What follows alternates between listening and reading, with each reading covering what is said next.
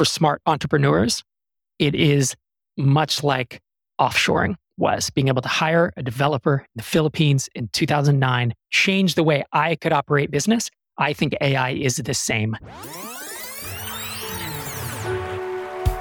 Hey, podcast listener, even if you are alone in your entrepreneurial journey, know that today, right now in your earbuds, you are joined by thousands of entrepreneurs from all around the globe seeking to grow better, more profitable, location-independent businesses. If you'd like to learn more about what we do and download our entire back catalog, check out tropicalmba.com.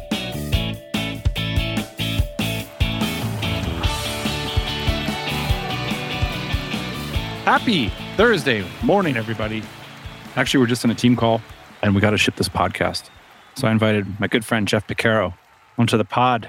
We were currently and right now talking about DC, Mexico, just booking our flights. I haven't booked my flights yet. Should I admit that? I haven't booked my flights yet. I'm a terrible event attendee. I'm booking at the last minute. We're deciding what days we're coming in. And I thought before we rolled today's interview that it would be cool to share some trends that we're seeing in the community right now. So maybe introduce yourself and let us know what you do. Yeah, my name's Jeff Picaro. I'm a speakers coach and I've worked with the DC on their events for about 8 years now. One of the things that we pride ourselves on is having, operators, not like traditional keynote speakers. So people who, like the rest of us, spend their day behind a laptop running their business, helping them tell their stories. And in particular, a lot of the cool things about these events are the conversations that are kind of below the surface that people don't necessarily want to share outside of a group of trusted colleagues and friends. So it's always exciting to get to talk to the speakers and find out kind of like what the real deal is that's going on in people's businesses. Yeah, and the real deal can be positive and negative. Can be like myself, my business is sliding sideways. We've talked about we've lost a ton of revenue. We don't think it's coming back. We're over the anger and denial phase. I forget what the next one is, but we're moving on. We've had to change some staff. We've had to change our perspective on what Q2 and Q3 are going to look like.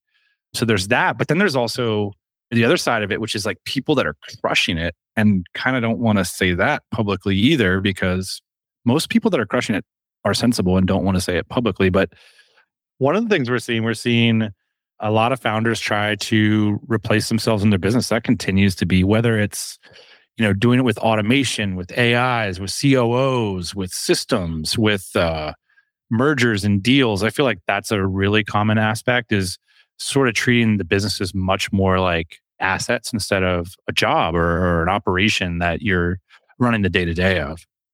Yeah. And so I think we talked a lot over the last year and a half or so about that trend of kind of leveling up that we're seeing in the community, from being a day-to-day operator to becoming a manager, exiting the day-to-day, maybe exiting the business, and running into a whole host of new challenges that, like, what got you here won't get you there, because it is a different skill set and because it is something that a lot of people haven't necessarily run into before.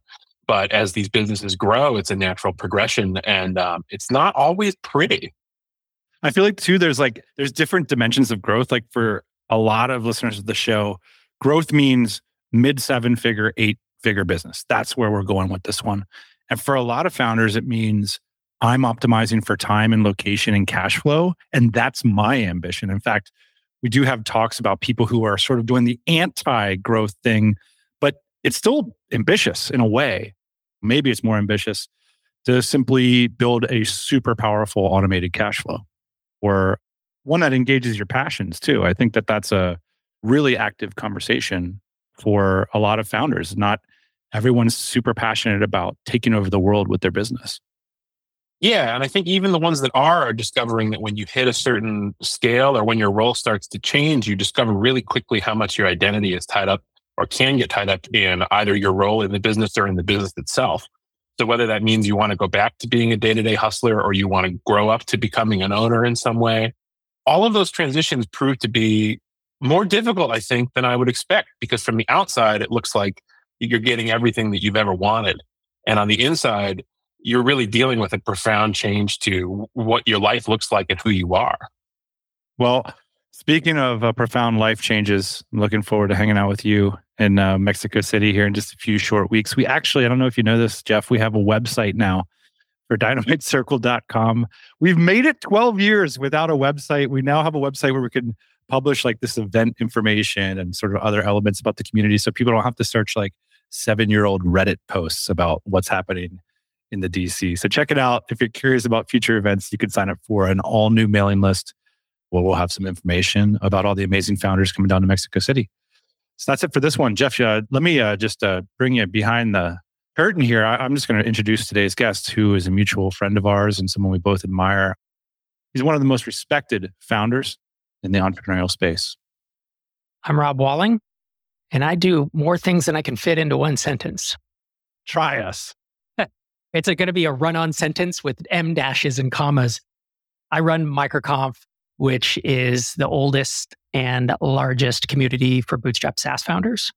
And I run TinySeed, which is the first startup accelerator for Bootstrapped SaaS founders, as well as the sister podcast to this very podcast, as I call it, Startups for the Rest of Us. And Rob, being Rob, he's omitted quite modestly that he's also the author of some excellent books, including Start Small, Stay Small, and a new one, which I recently read. I was just delighted about. It's called the SaaS Playbook, Build a Multi-Million-Dollar Startup Without Venture Capital. He's really put together some of the best frameworks on how to build a successful SaaS, not only from his own experience, but also from a massive database of people who are doing the same. So it's pretty impressive what Rob's achieved.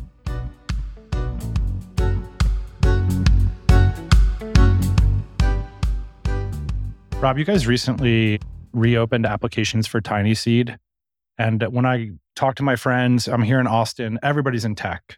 And everybody has a story of people getting laid off, stock prices getting crushed. I'm just curious, what do you think's happening from a mostly bootstrapped perspective? What's happening in our niche? We're not hearing a lot about it. Yeah, that's because the macroeconomic environment matters a lot less to our types of companies than it does to a company that needs a $10 million cash injection every 18 months. In 2022, we saw some slowdown.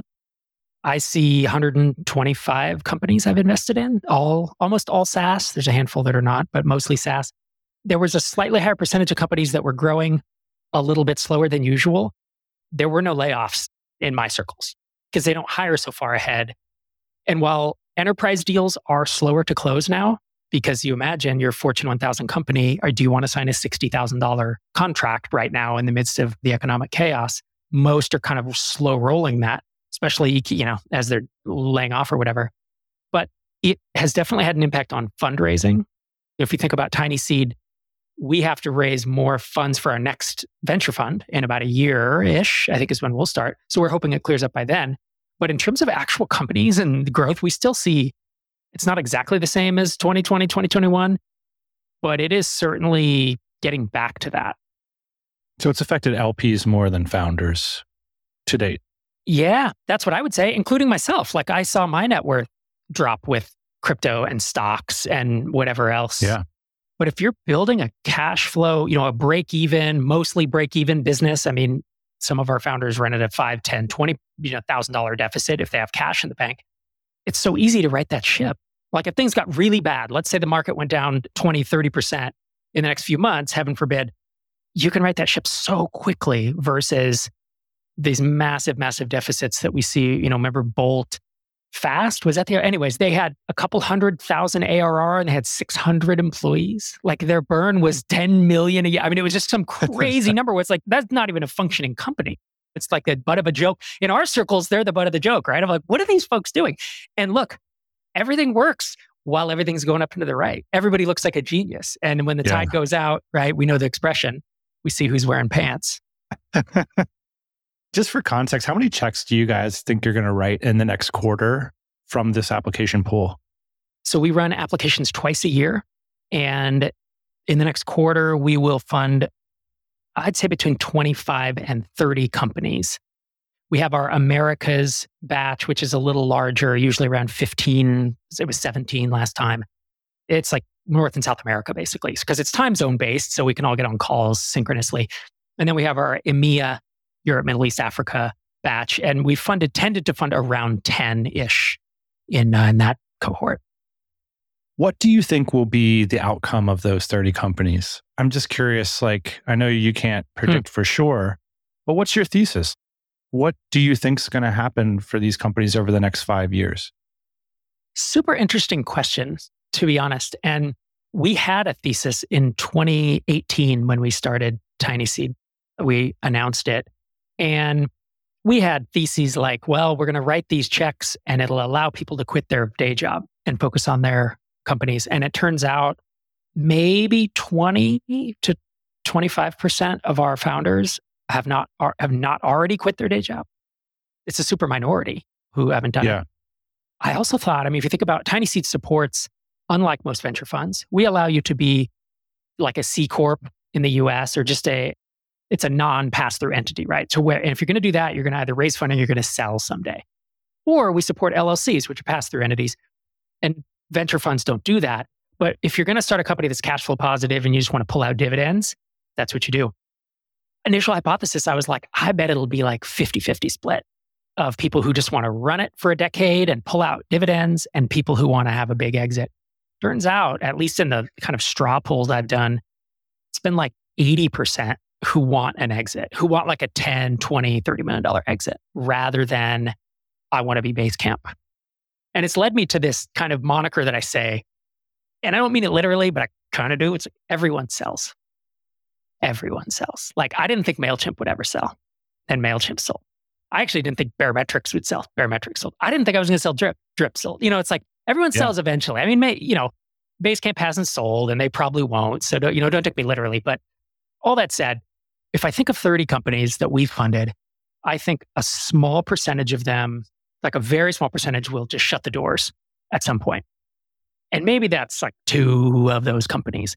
What we found is that companies, SaaS companies, in the range that we fund in, which is usually 2K MRR up maybe to 40,000, 50,000 a month, they're valuable.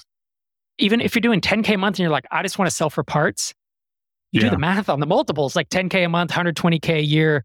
If you get a 5X profit multiple, let's say most of it's profit if you run it on your own, you're talking $500,000 for that business. And so we have not had any like spectacular exits.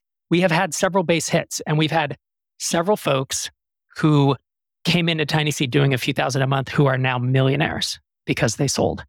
Again, they're not $20, $30 million exits. They were relatively modest exits by standards, but it changes their life. And so that's the difference. Like the VC outcome is, all right, I'm going to have 1 Uber or Airbnb or Stripe, and then I'm going to have 2 that maybe 2 or 3, right? That give me like a 2 to 5X, and then everything else just goes to 0 basically. And I think our model is flipped, where I think, out of 30, maybe 2 or 3 shut down. And then I think a huge swath in the middle is and then a few will kind of sell for parts, but even that is not a terrible outcome, as bad as it could be. And then the huge swath in the middle, I think will have, multi-million, if not $10,000,000 exits. And then there'll be 1 or 2 at the top that is that big. Do I think we can have a $50 million exit or $100 million? I really do. I'm not surprised. I feel like one of the things I want to talk about is like the landscape seems to be changing quite a bit. But on the other hand, it still feels like we're in the same opportunity window. A lot of the things we talk about when it comes to like best SaaS practices are things we could have talked about when we were dreaming up our version of Basecamp in 2009. I remember sketching out my productivity management app as well. It's a rite of passage, sending it off to India. Could you dig in a little deeper? Like, how do the founders and opportunities showing up to Tiny Seed applications look different than they would have 5 years ago? How is the character of those companies changing? There's a couple things. There are the kind of macro trends that you would expect, like AI and remote work, or even remote events, that obviously a strong need was brought along by COVID or by new tech, and that need wasn't there 5 years ago.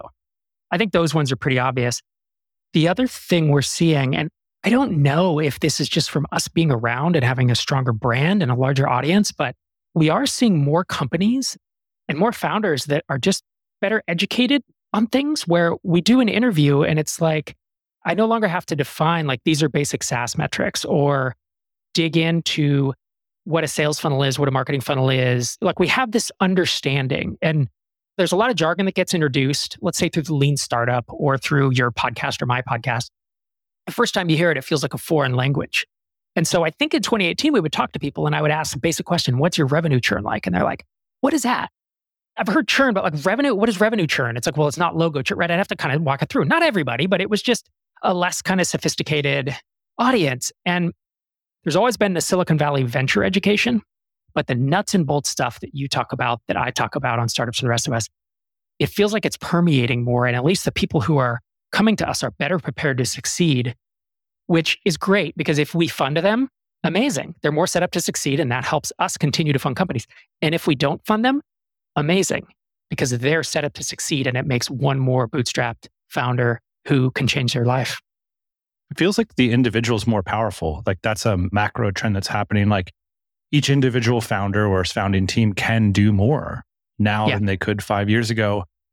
And related to that, you're basically saying a lot of these founders aren't coming to us for the money. That's right. Because bootstrap companies, and specifically software, they are so capital efficient. Companies like Zoom, and there was another big one, it might have been Dropbox, they went public with more cash in the bank than they had raised from venture capitalists. They were a profitable business, which is crazy to think about, right? We hear about Uber and all these, there's burn.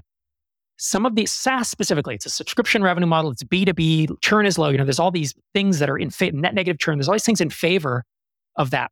They become so capital efficient that even by the time you're at $20K a month, $30K a month, money's helpful, but it's not make or break at that point. You don't need to pay for upfront inventory. You're kind of just marketing and building a product. And to your point earlier of individuals can do more, these programming languages that allow, like Rails and Python Django, allow you to build stuff so much faster. And offshore work that really started in early 2000s for big companies and for our types around, for me, my memory was 4-hour work week, right? 2007, 8, 9, where really it was like, wait, I can hire a developer for $10 an hour in Eastern Europe or the Philippines. That in itself is a difference because my first developer, when I was trying to build products, was a friend of mine in LA who I was paying $60 an hour, who wasn't that great. She was a mid-level dev, but I didn't know. It was 2005. What was I going to do? You hired someone you knew. There was no Upwork. You couldn't, it's like I'm a Skype with a developer in the Philippines instead of money. Are they going to build anything? It's just, the world has changed. And that is a macro trend, I think, that has been really beneficial to capital efficient companies.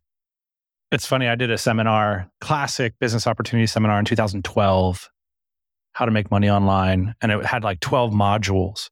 And I pulled them down yesterday and basically they're all the same. Like I would add to the Twitter module, like a TikTok module and an Instagram. But like, it's interesting how much things have stayed the same. And then I look back to Getting Real. And it was like, now we can build on the web. And so a lot of the principles remain the same. It's just some dynamics have changed. And now everybody's talking about AI. And part of me wonders, like, some people say AI is going to destroy SaaS. Some people say you got to do everything AI now. Some people say the world's going to end. I wonder, are we going to be like the brick and mortar businesses? Are we just going to like keep going and like doing this forever? Do you know what I mean? Yeah. And like there's going to be these AI young people that write their own 4-hour work week and just do different stuff. And we're going to be talking the same stuff 20 years from now, just building solid plumbing business. I mean, they really print cash, everybody. Yeah. What's your take on AI? I think of it like the web in the early to mid 90s. I think of it like the mobile revolution in 2007, 8, when the iPhone came out. I think of it like Web3 and crypto, Bitcoin, as that came out in the early 2010s. It starts off overhyped. Well, it starts off with just a few people knowing about it, but they're so excited about it. And then once it hits mainstream, it's like, really? This is not going to be anything. And you get the hype curve, and then all of them inevitably crash. .com crash in 2000s. Everyone was building mobile apps 10 years ago, and there are not very many, people doing it now. And then, of course, Web3, we look at your crypto, look at your Coinbase account, talk about crash in there. So I think AI is similar. I do think we've had this incredible moment of cultural awareness. And I think it's both overhyped and underhyped, just like I think the web was, and just like I think Web3 and crypto and blockchain and all that. That's not dead. Like I hear people saying, is crypto even worth anything anymore? And I'm like, yeah, it's still a thing. And not just, I don't just mean Bitcoin as a currency, but like the idea of a blockchain, like these have applications that will carry on. That's how I think of AI. I think if I was an employee today, or I was doing low-skilled work, I would be shaking in my boots. I think for smart entrepreneurs, it is much like offshoring was. Being able to hire a developer in the Philippines in 2009 changed the way I could operate business. I think AI is the same. It empowers me and it enables my team already at Microconf. I'm like starting to pay for Chat GPT for people. It enables them to work faster. It just adds fuel to our business. So I don't think it will replace it. I think it'll make it better. I had an opportunity recently to take a look under the hood of some larger venture-backed, in one case, a unicorn doing really well, and noticed a sort of a breed of intensity there that I had heard rumored, talked about, that I finally saw. And I didn't really like what I was seeing. It felt like a lot of people that I might not normally hang out with all of a sudden get their chance at a piece of $1 billion, and you just see a lot of ugliness and intensity. That seems like a tough way to live. And I'm curious, that's something that we will often say. In my case, I've said it without a ton of experience because I haven't been in those situations. What is your message for tiny seed founders on intensity, on work ethic, on obsession, especially with the prospect of $10, $50 million exits in a near-term future in an opportunity window that might be limited? What's interesting about a lot of the Silicon Valley-backed companies is that it is unicorn or bust. They need to become $1 billion company, or they're kind of sold for parts, as crazy as that sounds. Because of the valuation at which VCs invest, that's the economics. And those markets where you need to be $1 billion, or it's a unicorn or a decacorn now, that's going around. Sam Altman, former president of YC, CEO of YC, who's now runs OpenAI, has been quoted as saying yeah, we move on from unicorns, we need decacorns, which is just staggering. I mean, there are only handfuls of markets in the entire world that are like $10 billion valuation, and most of them are winner take all. And that is not true in most bootstrap companies. Well, you're going to be the unicorn factory going forward, right? That's what's going to happen over the next 5 years. It can happen, but it doesn't need to is the thing, right? How many amazing $1 million, $10 million, $50 million email service providers are there out there? There are a lot more than you think.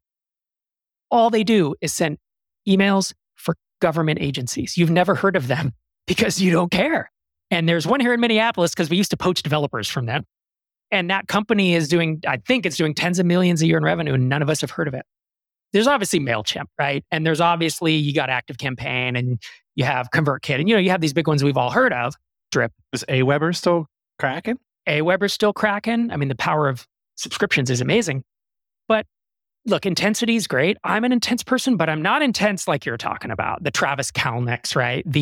I sacrifice people, I sacrifice relationships, either to line my pocket or because my goal is to be a decacorn. And you don't need to. I don't know if Bezos could have built Amazon without his intensity. I don't know if Uber would have worked. I just listened to Super Pumped. I just listened to that. Pretty good book, actually. I enjoyed it because they don't glorify. I listened to the WeWork one about Adam Newman. I was pissed off the whole time because that guy's such a douche. When I listened to Travis, I'm like, he's not like me, and I wouldn't condone his behavior. But also, I get it. I don't know of a tiny seed company that needs to be that intense to build a $1 million, $10 million, $20 million ARR business, which can be worth 9 figures, It's certainly an adaptive quality. We obviously have some entrepreneurs that just ship every day and relentlessly execute. But I don't see any of them mowing over their competitors, spying on their competitors, corporate espionage, which is what literally Uber was doing now. They were spying on Lyft, and they were trying to hack their code. I mean, just crazy stuff. So that's what you get when you're going after 10 billion, I think. And I just don't think it's needed in our type of companies. Hey, this is Dan. Just to remind you, if you love listening to the Tropical MBA podcast, thank you. Thank you for listening. Check out our brand new website. We just put it up. It's over at tropicalmba.com. Since we don't do news segments on the show every week, the most consistent way to hear about the stories from the thousands of founders that listen to this show every week is to sign up for our newsletter. And as a thank you for doing so, we'll send you a free copy of our book Before the Exit, some templates that we use to scale and hire in our business, as well as some other goodies. You also receive 1 email a week that outlines some of the key things that are happening in our community, at our podcast, and with the founders that listen to this show. So check out our newsletter on our brand new website over at tropicalmba.com.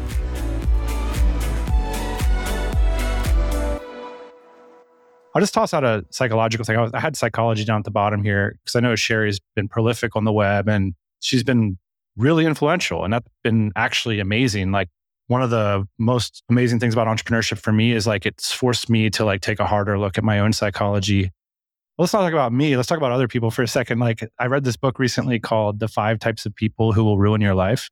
And it is essentially a pop psychology framework for thinking about personality disorders.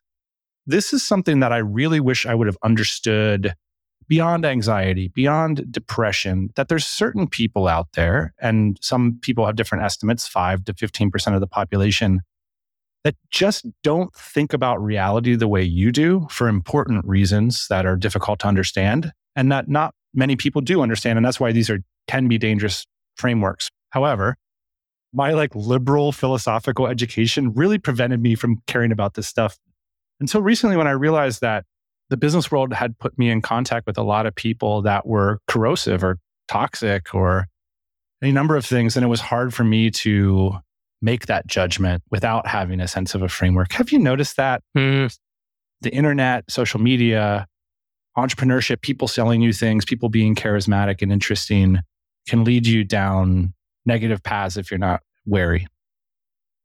Yeah. And I believe you're talking about things like narcissism, maybe borderline personality disorder, sociopathy, like that kind of stuff, right? It's these negative... Psychopathy, and there's like one other key thing that in that particular book. But yes, exactly. These are things like that you can't just take a pill and get rid of, because they're really like a cluster of behaviors that are problematic for some people, maybe not for the person who has those cluster. Maybe it works great for them, but for more of a normalized human who's cooperative and works in groups, you treat that person like you treat the cooperative people, and all of a sudden you find yourself in a bad way. Yeah. So have I run into folks like that? Absolutely. Do I think an abnormally high percentage of those people wind up in power, whether it's politics, whether it's running companies, whether it's CEOs, CTOs? I think about it less as it causes them to be that way, but the reason they get there is because of what they're willing to do to other people. Corporate politicking, backstabbing. I worked at a company where we hired, this is a while ago, but we hired a CTO, and he was a career CTO. We interviewed all these CTOs, and someone on my team said, all of these CTOs, are sociopaths. And I was like, really? And he's like, I don't quite mean it literally, but I kind of do. And the moment they get in here, they're power hungry and they're going to start playing. I was like, I don't think so. They were so nice when we talked to them. Sure enough, guy came in and just started backstabbing and getting rid of people that he just felt like maybe weren't quite all on his agenda. And they were really good people. They were people I had hired actually, because later on I left, and longer story. But I do think that like the willingness to bend the rules or care less about other humans can get you. I mean, we see it, honestly, man, we see it in politics, and we see it with some of these startups. We're seeing it more in marketing too. Unfortunately, I think the Andrew Tate story is kind of instructive. And in some ways, like the fact that he was willing to tap into these like marketing messages that had deep emotions. And I noticed it only because I realized he was selling a membership website that sold how to make business online. Like that was one of his cash streams. And so he would go into character and say things that would work well on Twitter and Instagram. And now I see more of that amongst people that I know. They're sort of willing to cross that line, and not people with bad personalities by any means. But then I wonder about that in relation to, we've always like been very like personal brand. This is actually who we are, authenticity. Right. And it doesn't seem to be working as well as being willing to say things. The over the top. And if you think about it, Dan, we are part of a second wave of personalities, because the Dan Kennedy and all those folks, Joe Polish, Perry Belcher, do you remember that? It was the early internet marketeers, super fake. And I read Dan Kennedy stuff and I would pull the marketing messages out of it. But a bunch of his stuff in his books were like, business is here to make money. And if you have to screw people along the way, forget it, because the number one goal is to make money. And I was like, I don't agree. Skip. But then I'd be like, you would gloat in his books about how rich he was. Yeah.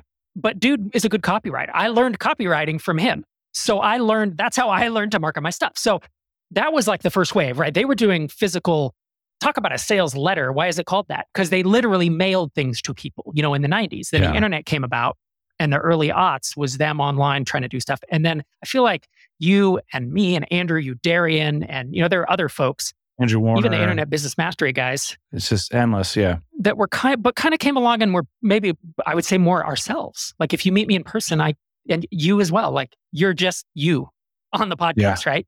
You're just tall. And then Derek, my co-founder, would drip 6'5". So I'm like, but anyways, no, you know what, dude? There's always been that faction. And whether it's startup founders or internet marketers, the faction who's willing to lie and justify it to themselves. I actually have said this phrase to my kids before. It's going to sound really harsh, but it was in context, okay? But I'll talk to my 16-year-old and I'm like, look, you're saying this, but it's not true. So you're either lying to yourself or you're lying to me. Which is it? And we'll talk it through. Like, what I mean is like, you're either trying to deceive me on purpose or you're convinced of something that just isn't true. And let's dig into that. Because that's maybe a bigger problem, right? Is you view the world differently than the 6 other people who are saying this thing happened and you're the one saying it didn't, right? And I think there's some people who are adults who should have learned that lesson by now, but they are willing to let themselves be deceived because it will make them money or make them popular or make them famous, whatever it is. The reason I wrote down psychology is because you have a nice section about mindset in the book, which I appreciated, and thinking about the ways in which founders have to deal with their own psychology and how often that can be a big blocker. One of the things that we see with companies that we coach often when you have 2 founders, I need more leads, I need more customers, I need more all these things. But what they really need is an opportunity to talk to each other as adults and to create a bunch of space for that. Are there some common psychological hangups that you see with founders that prevent them from achieving the success that they desire? Yeah, there's a lot of them. Many of them I had early on, and I had to figure out how to get through them. I think it depends so much on, it depends on where you came from and how you were raised, to be honest. Like, I see a lot of folks who don't have the self-confidence to just put themselves out there to build something and ship it into the world because they're scared of criticism or of failure or that it won't go well, when realistically the most obvious thing that will happen or most likely thing is just no one will care. But I had that big time in the early 2000s when I was trying to launch. I was so scared. I used like pseudonyms to like launch these little products that no one cared about because I didn't want it to ever reflect poorly on me. So I think that's a hang up. And it's not that you can't be cautious and you need to be diligent with your time and not take crazy risks because that's the other extreme. But I do think that being willing to make mistakes and being willing to make mistakes in public, I think is an adaptive quality to have a thicker skin, to post something on Reddit and have someone disagree. Now, if I'm on Hacker News or Reddit or anywhere and I'm in a conversation and I say something and someone is kind of rude or is just like, that's not true, I am so much less reactive to it because I'm like, I genuinely think this person doesn't know what they're talking about. Or I feel better. I'm more confident in my own abilities, right? So I think that's one. I also, the other one, the big one we see is this, it's the opposite of having a bias towards action. Like Einar and I keep saying, he's my co-founder with Tiny Seed, if I could just test. By the way, I recently met Einar, arguably cooler than you. Oh, no, I hear that all the time. No, he is cool. It's not arguable. Let's be honest. He's so easy to hang out with. I'm like kind of awkward. I'm like, so I got to ask you about something on your recent pie. And Einar, he's like, so man, so you live here, huh? So how's the baseball team doing? And it's like, what? How are you this personable? You understand why he does all the investor relations. Like he is so good at just conversation. But he and I talk about like bias towards action. Like I wish we could test for people who just do who ship really fast. Such a buzz term. I hear these Silicon Valley folks say it all the time. It's an interview question now if you're going to go work in tech. How do I know if I'm biased towards action? Do you ship things quickly and you don't overanalyze? Do you sit and he and haw for weeks about getting these 3 SEO pages up because you're like kind of doubt, I don't know if it's going to work. Well, maybe I'll go find a copywriter and then I'm going to take 2 weeks on Upwork to find or do you sit down in an afternoon and you block off 2 hours and you write those things yourself and you ship it that day or the next day? Like we have founders who will literally, one will do one thing in a week and it will take the other 3 or 4 months. We don't know that. Well, I wouldn't have funded the one that took 4 months. They're going to move so slowly that even if their business is successful, it's either going to take decades or they're just going to get out-actioned by their competitors. And by the time they've built a good business, the market will have moved on. So That's what I mean is like, it's moving quickly, but also there's a shadow side to that, which is I have ADHD and I'm moving quickly and I'm shipping 100 things, but like all of them are half-ass and none of that, there's no strategy, right? So you don't want to go to that extreme. But when you know then the course of action, you don't, I would say, overanalyze or analysis paralysis or whatever. It's the opposite of that. Let me ask you a founder gut question. And I heard someone say it to me like this the other day, and I was like, I got to hear more. What does product market fit feel like? It feels so good. It feels so good. Because it means, look, did I find product market fit with my first book? I did. And did I find product market fit with Drip? We did. And have we found product market fit with Tiny Seed? We have. And then I had a slew of other businesses that never found it? Absolutely, right? And those were the ones that plateaued, or it was just pushing the boulder up the hill for months or years. That feeling of product market fit is where it's like, wow, we have so much interest. It's almost like we don't have to try. You still do, because that's where you get that flywheel going. That's where I'm confused, because in your book, you write, your excellent book that's not published yet. Do you have a copy? There it is. The SaaS Playbook. Build a multi-million-dollar startup without venture capital. Got it. Okay, the subtitle. You mention that although part of you thought, Drip is a word of mouth product, and we talked about Drip many times on the show, only 15 to 20% of your customers you could attribute to word of mouth. And so you said it's really dangerous to rely on word of mouth, which I felt like, I got to go back to work because I rely on these things.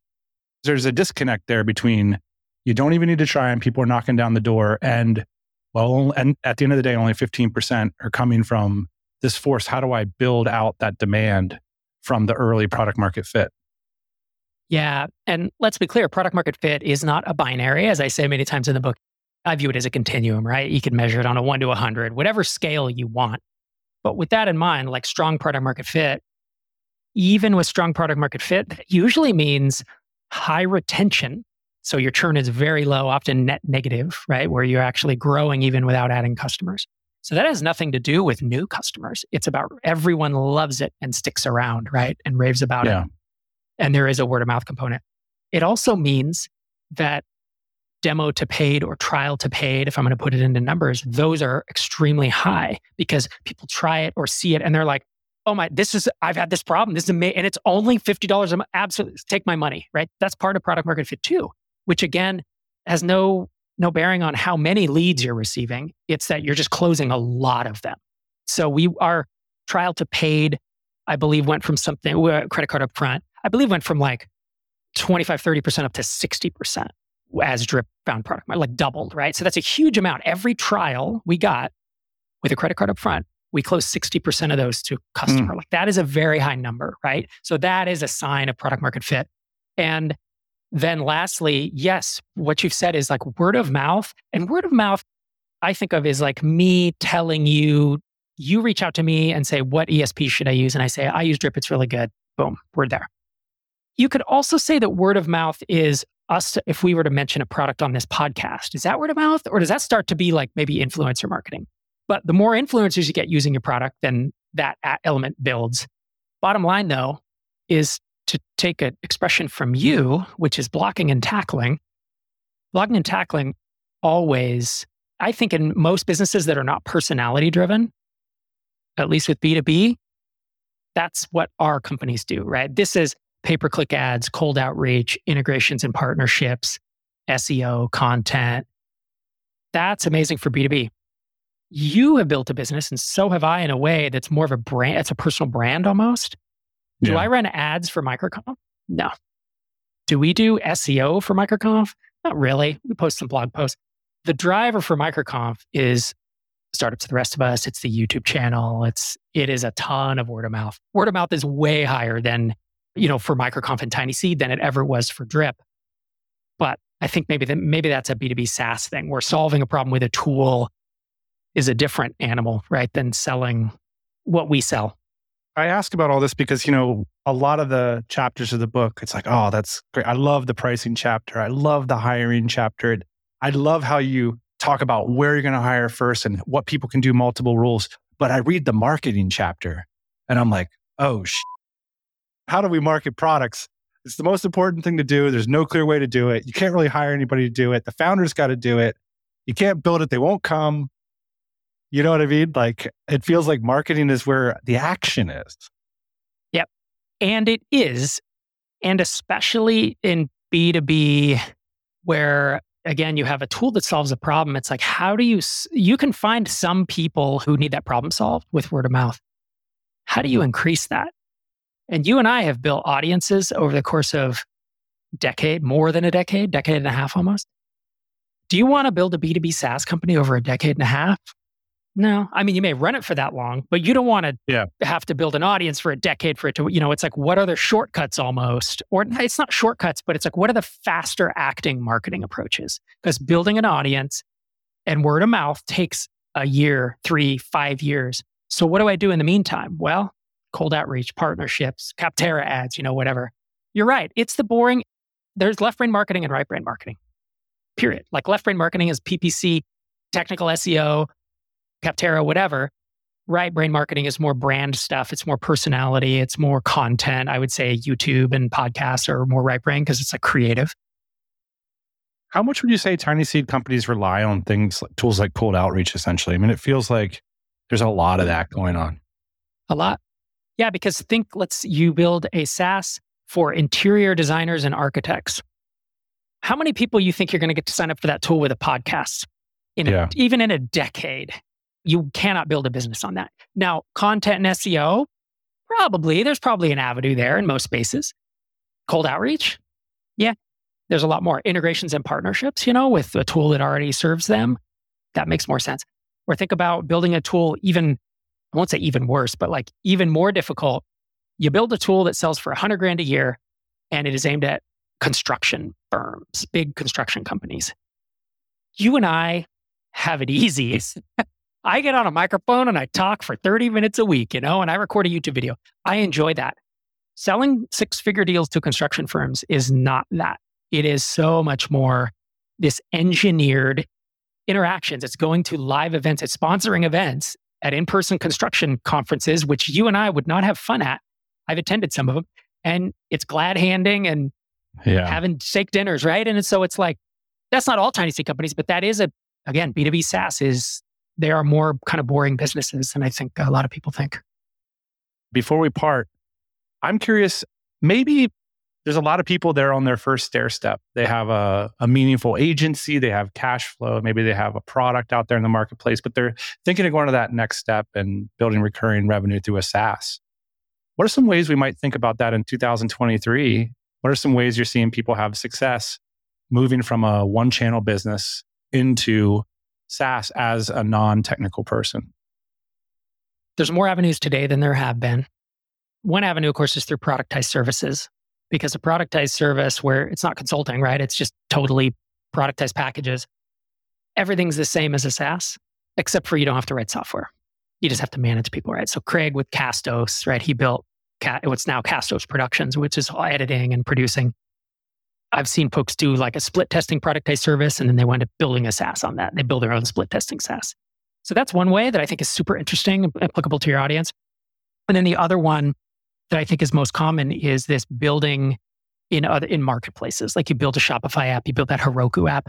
And even like today, I was just interviewing Tiny Seed applicant, and they have obviously keeping it anonymous, but they have an app that launched 5 months ago, and it's doing $13,000 a month in the Shopify App Store. It caught a wave, or it's a newer app or newer tech that it's serving. But that's a really interesting way to kind of get started, because you don't then have to do all the grinding, all the marketing that I just said, content, SEO, where your eyes rolled over, Capterra, integrations, partnerships, in-person events. You don't have to do that if you join an app marketplace.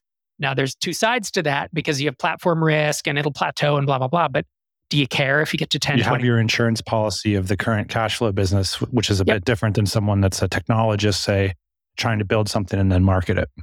That's right. And that's a great way to dip your toe in. If it works, great. If it doesn't, you try again. And once you get one or two of those, you start to learn like, oh, this stuff isn't that hard. Like SaaS is a little more complicated than this, but it's not exponentially more complicated. It's not as different as going from agency to SaaS, which I tried to do. That's a huge learning curve. Rob Walling, thanks for doing what you do. Thanks for coming by the pod. Thanks so much for having me, man. It's always great to talk to you.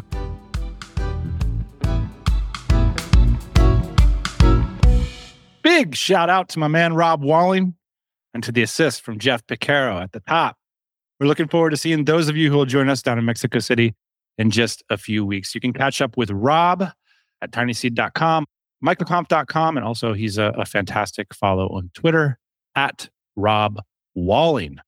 Check out his latest book, which is amazing. It's called the SaaS Playbook. You can find information about that in the show notes. It's always a pleasure to have Rob. That's it for this week. I got to go book those plane tickets. We'll see you next Thursday morning, 8 a.m. Eastern Time.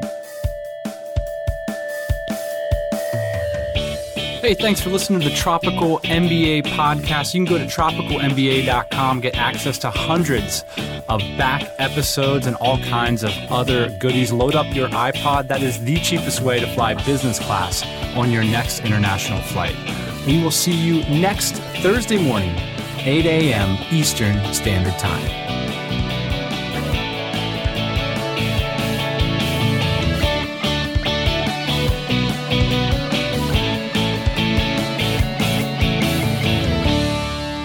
Yeah, buddy.